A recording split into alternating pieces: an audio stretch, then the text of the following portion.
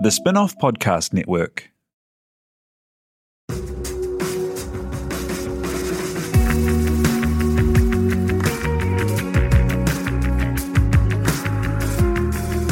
You're listening to Business is Boring, a podcast that reckons it's anything but. Business is Boring is brought to you by SparkLab, offering inspiration and practical advice to help businesses find their edge. To hear more about SparkLab, including details about the latest events, workshops, and business tools, visit sparklab.co.nz. And now, here's your host, Simon Pound.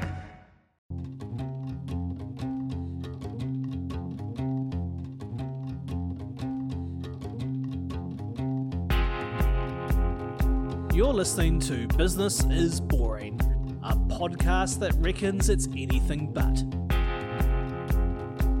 Business is Boring is made by The Spin-off with help from Callaghan Innovation.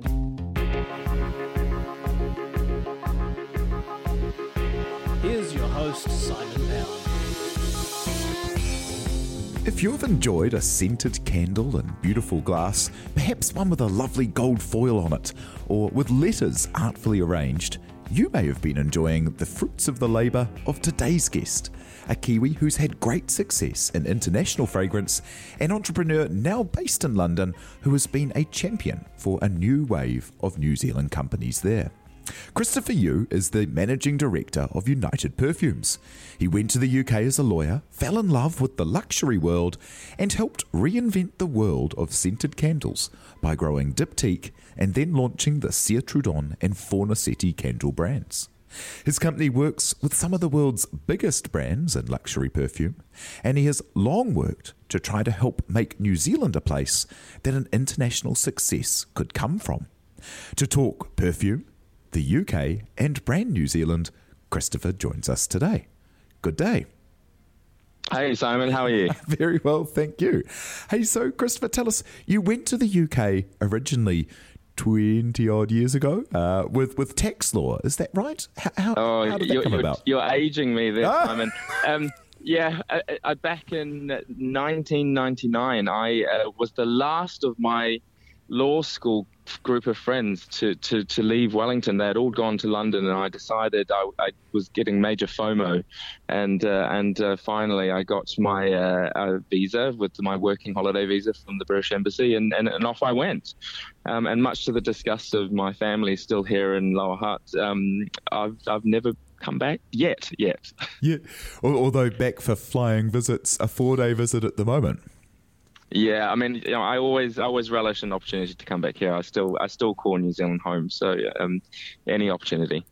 How did you go from being in tax law in London into the world of luxury? Yeah, it was complete luck and complete chance. I mean, I think any time I hear anyone say they knew exactly what they were doing with their career, I kind of am very suspicious. I went over and obviously was just doing jobs purely just to get enough money to go traveling with my friends on the weekend. And through a very sort of fine stroke of luck, I was made redundant from as a job in the city from Deutsche Bank. And with a little bit of money burning in my pocket, I decided to just get a retail job while I was traveling in between. And that retail job happened to be at Liberty Department Store, which is, one of the most amazing department stores still in the world. And that's when one lunchtime I met my still business partner, Laurent, and he was just about to launch Diptyque into the UK. Wow. And so how did you get involved with Diptyque? And so was Diptyque not really throughout the country?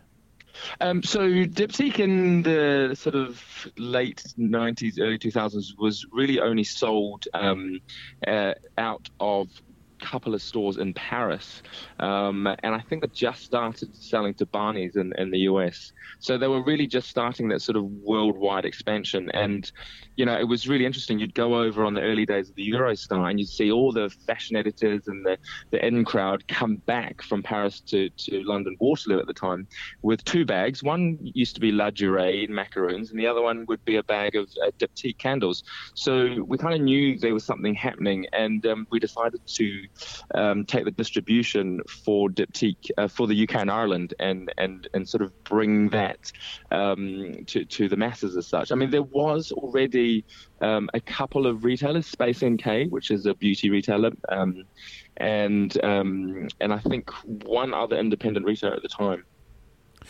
The idea of like the luxury scented candle, the bougie candle, the expensive occasion special candle you light and it's a real thing.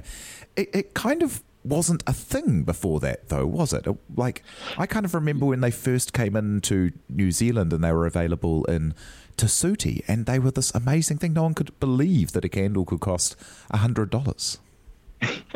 I think Diptyque really did reinvent the way people looked at candles. I mean, they still are, and I love the brand still.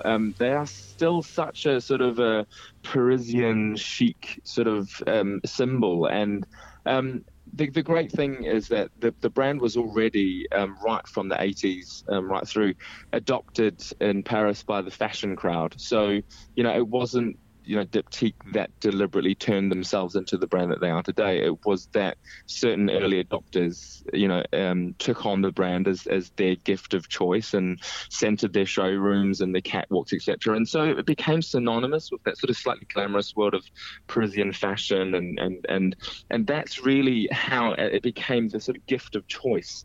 And London, at the time being so close to Paris, it was just a natural thing that it would come to the UK as well. And funnily enough, today in 2017, the UK is one of the most developed and most sophisticated home fragrance markets. It's actually almost bigger than the US. Wow. And so when you saw that wave like leaving or taking off, if we're going to mix a metaphor there, that wave cresting, you jumped into it. What level was that kind of home fragrance market at when you started, and then where did you build it to with Diptyque? Well, to give you a sort of a mental picture, when we first launched in Diptyque into Liberty, it was one shelf. So one shelf, I think, of like 7-8 candles. By the time we sold the business in 2007, it was an entire room of just Diptyque, with something like 60 different candles, 20 different eau de toilettes, and many different sizes and room sprays. And it really became a huge beast on its own, really. And so you had the Liberty, but also all across the UK. How did you build the brand out? Well, the thing was that there were a few mistakes made by the brand before we got involved, in our opinion anyway. And they were selling to a few sort of mom and pop interior design stores in the middle of nowhere.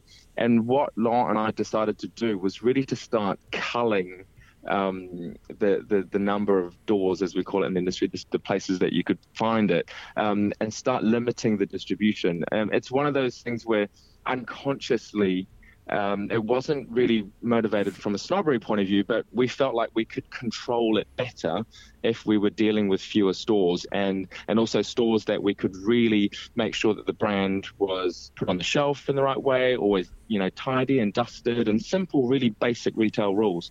And so Liberty and Space NK were enough for us at that time, where we didn't have the resources. It was just sort of three of us.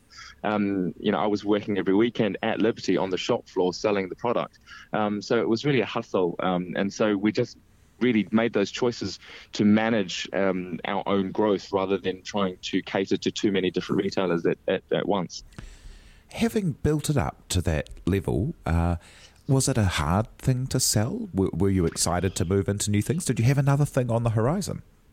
Again, if anyone tells you they ever know what they're doing, I mean, I think I would accuse them of being a liar. But we had no idea that the brand was going to be bought by a fund in Paris, and they were very kind enough to sort of say, look, the UK is the model market at the time. They wanted to model the US and France and Italy on what we had created as a distribution model in the UK. And so we were very flattered, and they offered us, full-time jobs to buy the company and then go work for them. And I think at that point, as anyone who works for themselves will probably tell you, it's really hard to go back to working for someone else. And so we decided to sell up lock, stock and barrel and start again. I mean, I was in my early 30s at the time, so I think I was still, quite happy to sort of start from the bottom again. Tell me about the relationship that you then formed with Sertrudon and what you've gone on to do together with them.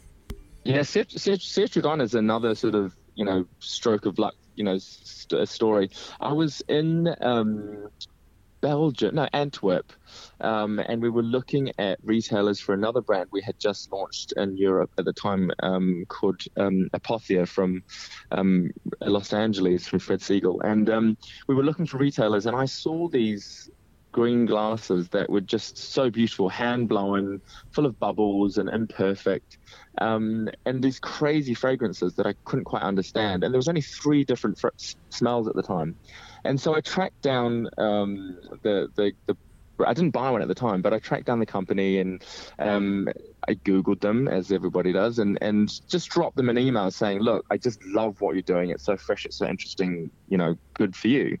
And within minutes, literally minutes, I had the creative director and part owner of the company, Ramdan Terami, calling me and saying, look, let's talk. He had obviously been on Google straight away and stuck Laurent and my company's name into the computer and saw that we had had some luck with Diptyque and decided he wanted to have a conversation with us. So we hopped on a train sort of 2 days later to Paris, met with him and basically signed a deal within sort of 24 hours to distribute the brand all around the UK and in Ireland again. And little did we know at that time, Sertrudon would really become the next Diptyque. And we were so happy to be able to sort of luckily recreate the success that we had the first time round, and especially being such a different brand. I mean, Sertrudon, in terms of the brand offering, the way it sells, the look is so different from Diptyque, and so we were really pleased to be able to do it with something that wasn't another Me Too brand, as I call them, copycat brand. Absolutely. I mean, for anyone who hasn't got a picture in their head of the Diptyque versus the Sertrudon, the Diptyque is the plainest white tumbler with a white label on it. Like black and white, and it's single note. So what it says on the tin is what it is. If it's rose, it's rose. If it's a feu de bois, it's a wood fire. If it's figuier, it's fig. And so Sertrudon came about telling historical stories. I mean, Sertrudon is actually a brand from a factory that's been going since 1643. So making candles for both the Louis, Napoleon, all through Marie Antoinette's reign as well. So they were the official candle makers for the Catholic Church, weren't they, in France? Every one of the beautiful candles in the sacristan and the altar. I mean, it's amazing. Yeah, up until about 5 years ago, 90% of all the Catholic churches in France had their candles supplied by Sertrudon. So it's quite an illustrious history. But it wasn't a fragrance or creative history, though, was it? It was a wax candle history. And so this new scented candle approach, where you were telling stories like the scent that you would have in Marie Antoinette's garden, that was very inventive and very new, wasn't it? And also quite maximalist compared to the minimalist luxury of Diptyque. Yeah, absolutely. I think like with all sort of brands and brand cycles and trends, they just go swinging from one end of the pendulum to the other. And Sertrudon came about as a real antithesis to that pared down minimalist, almost 90s feel of Diptyque. And here Sertrudon came about and said, here's the smell called Solus Rex, where we sent a perfumer with a perfume historian, Elizabeth Defoe, to the Mirrored Hall in Versailles to sniff the parquet floor to recreate the smell of polished floorboards in this beautiful grand ballrooms. So it was a very maximalist view of fragrance as well as design and branding compared to what Diptyque was, and it just caught the imagination of the fashion crowd again, and they were early adopters. Karl Lagerfeld Child, being a lifelong Diptyque customer, suddenly swapped to Citrodon within a year of the relaunch of the brand. So we were very, very fortuitous very early on to have that support. If people have encountered them here, they've likely encountered them at the World stores. And, trying to set the picture for people, if you walked up and you saw on a shelf a series of these beautiful glass with a gold foil on the front, and they'd be under these big glass cloches. And so that kind of theatre piece, we have to lift it off to smell them. Tell me about that. Is that something you design? Is that something purposeful, that theatre? Again, the theatre was, I think this is the thing about brands full stop, is that you can't fake authenticity. And with Citrodon, everything that the brand is known for now came out of a necessity or someone else's need for really actually very basic, honest sort of retail type ideas, rather than trying to deliberately create theatre or deliberately create drama. So the glass cloches, the glass bells on top of the candles, was honest to God put there to trap the smell but also keep the dust out, because we knew that it was going to be sold in these sort of department store environments where there's a million visitors a week and people touching things all the time, and we wanted to keep it pristine and looking beautiful. And same as if you look at some cheese under a glass bell, there's something very magical about a very basic block of cheese underneath a glass bell on a beautiful board. So we took that idea of just keeping it clean and tidy and really maximizing your ability to smell the scent. With scented candles, a lot of the time when customers pick them up and smell them from the candle, they're smelling mostly wax and the base formula as well as the fragrance on top. So we wanted to give a much clearer idea of what the smell would be like when it's in the air burning. So a glass bell captures that scent, and all you need to do is lift up the glass bell, sniff inside the bell instead of the candle, and it gives you the idea of what it will smell like in your house. Is that something that's surprised you? I guess the way that little home rituals and home luxuries and like personal indulgences have become such a business and such a thing that everyone from luxury retailers to chain stores are offering these things. Yeah, I mean, I always think if I knew the formula of why home fragrance became as big as it has, I certainly would be sharing that with a few people, with certainly my friends, and we'd be celebrating next to an infinity pool with all our millions, but we don't know why. I can only speculate, and my anecdotal sort of evidence hearing from customers is that as the world sort of spins faster and as life gets tougher, home becomes so much more important, and that sort of trend of food with Jamie Oliver in the 90s and people starting to really cook at home and understand ingredients and people buying, the champagne sales, going up because people buying bottles to take home rather than drinking in restaurants.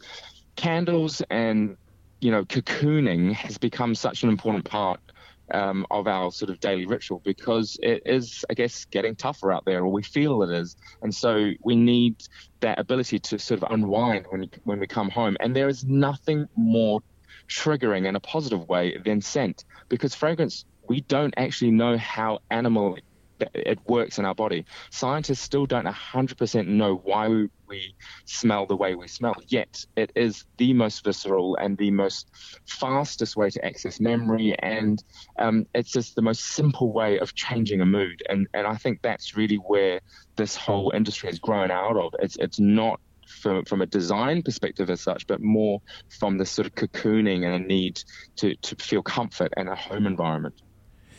These companies that you talk about there, like the Citrodon, and also just to quickly touch on the other big collaboration that your company's done is with the Fornasetti homewares. Is that right? Is it the other big one? Yeah, so Fornasetti is an amazing, Piero Fornasetti is an amazing artist and madman in a way from the 50s and 60s, a real design movement from Italy. And about 10 years ago now, just under 10 years, we met with his son, Barnaba Fornasetti, and he was interested in creating home fragrance because he was going through his father's archives and found all these sketches for sort of jars and perfume bottles that his father never put into production. So we really wanted to explore that. And we fell in love with the brand straight away. It is so visual, and again, it is just another step away from sort of the Citrodon, very French, directoire style to something that is almost pop, highly designed, highly visual, highly decorative. Because we started seeing that, talking about that sort of home cocooning thing, people at the beginning would buy a Diptyque candle, and some of the houses in London would turn the label around so that you didn't see it, because they thought it a little bit vulgar to have a label someone else's brand on their mantelpiece. So we started realizing, especially with Trudon, that people wanted something quite decorative, and Trudon being, hand-blown glass from Vinci with this beautiful gold label made from the oldest champagne label maker in France. We knew that the Fornasetti visuals would really lend themselves well to the next wave in home fragrance, which was being highly decorative, where you would show it off, you would leave it out, you would not try and hide it, to the point where we create room sprays that most people, a lot of my friends put in their, guest bathrooms, and they leave them out, because they are so beautiful and so visual, rather than hiding the sort of glade underneath the loo seat. So, we knew that the decorative side was something that needed to be, done in the home fragrance market. When you talk about these have great histories, these brands, Citrodon especially, with hundreds of years of extraordinary provenance behind it. How do you go about, with the New Zealand perspective, with a country that doesn't have a long history of being recognised as a home of luxury or of great craftspersonship, more of a primary industries place? How do you go about creating luxury in a country like this? Yeah, I think this is the big thing that I try anytime I speak to any New Zealand brand that I meet, try and get through to them, is that, I was born here. I've been away for 17, 18 years now, and I look at New Zealand and I'm so proud of everything, and I'm so fascinated by how it's kept such a strong personality from an outsider's point of view. From anyone else overseas looks at New Zealand like this jewel, and then most New Zealanders here are like, I don't really know what's special about us. And I think that's, in a way, what makes New Zealand special, just to sort of be obtuse for a second, is that there's a certain naivety here, and that we don't know what we have.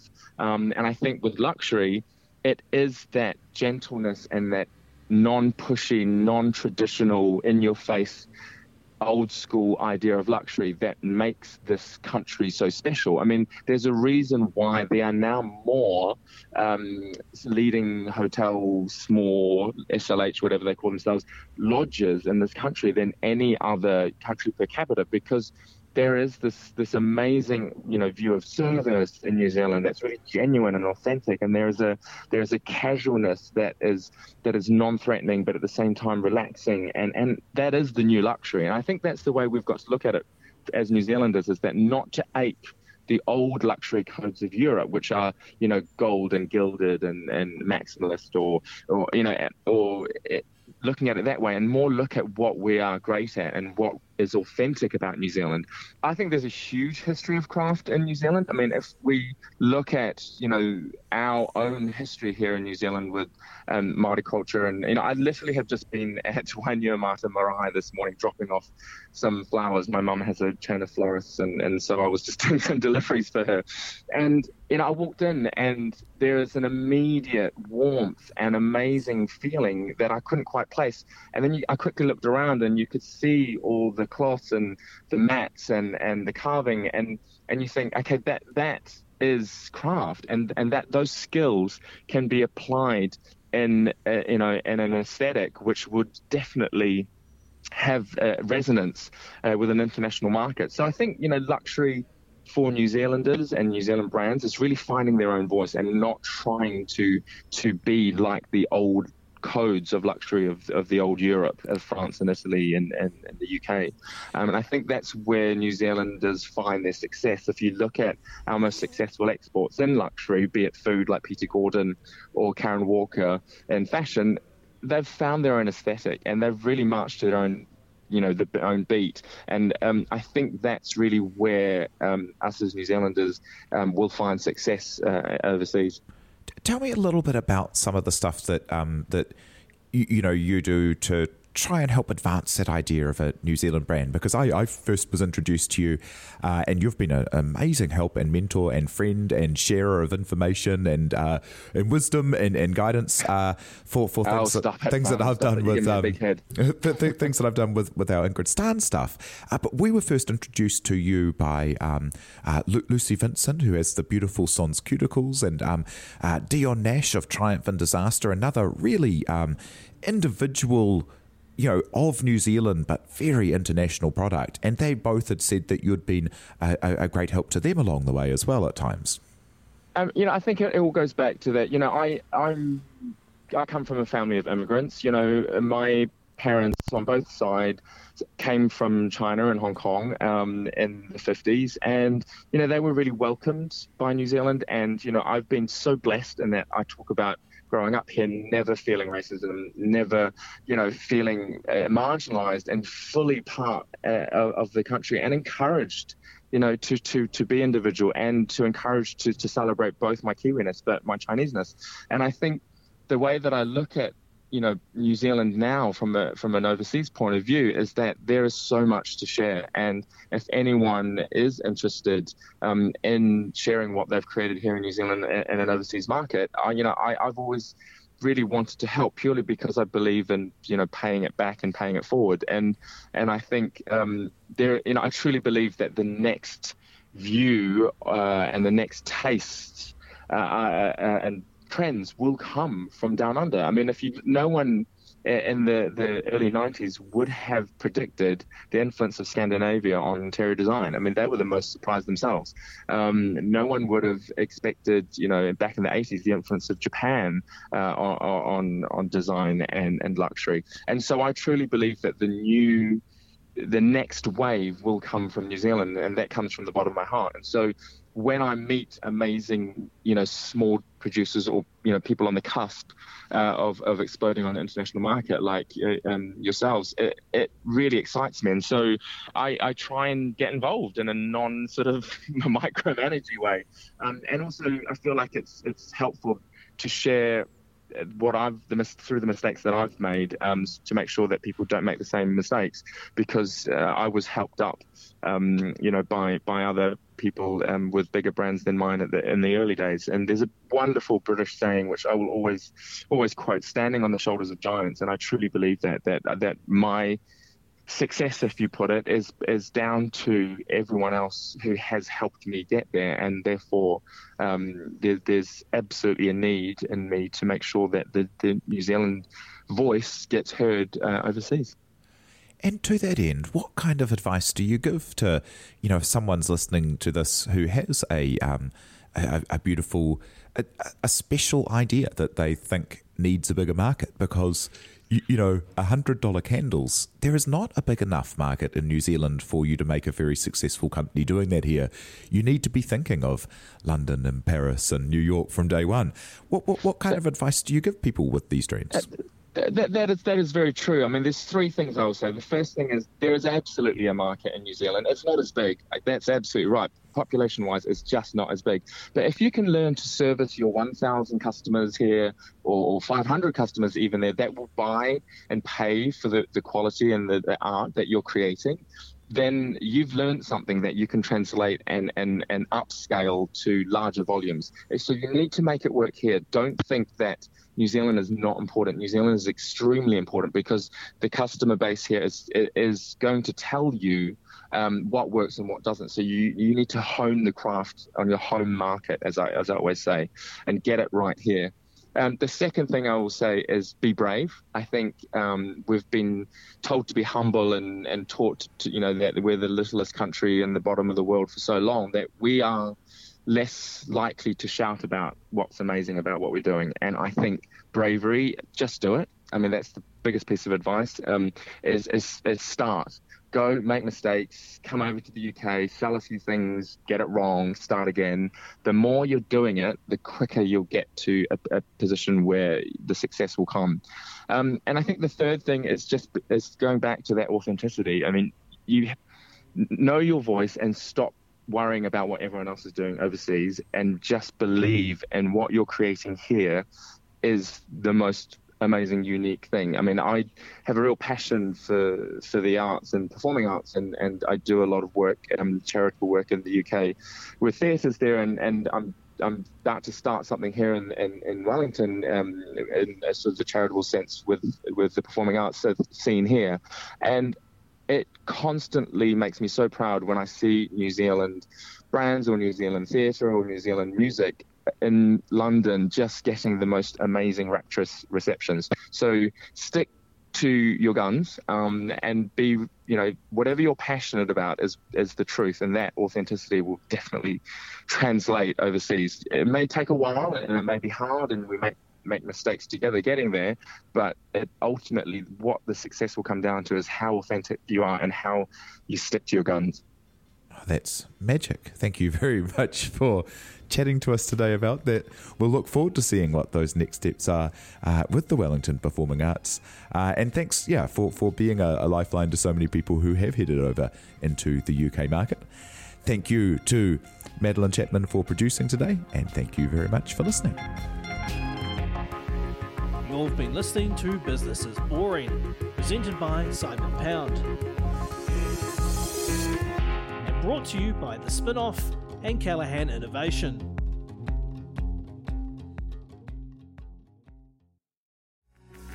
From the Spinoff Podcast Network, that was Business is Boring, brought to you by SparkLab. Make sure you're following Business is Boring wherever you get your podcasts.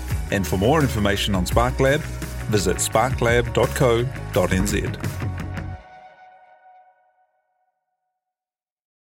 Are you making the most of your KiwiSaver investment? Generate is an award-winning KiwiSaver provider with a track record of strong long-term performance. Making a smart decision now could add tens of thousands of dollars by the time you reach retirement. Book a no-obligation chat with a Generate KiwiSaver advisor today at generatekiwisaver.co.nz/get-advice. A copy of the product disclosure statement is available at generatekiwisaver.co.nz. The issuer of the scheme is Generate Investment Management Limited, and of course, past performance does not guarantee future returns. The Spinoff Podcast Network.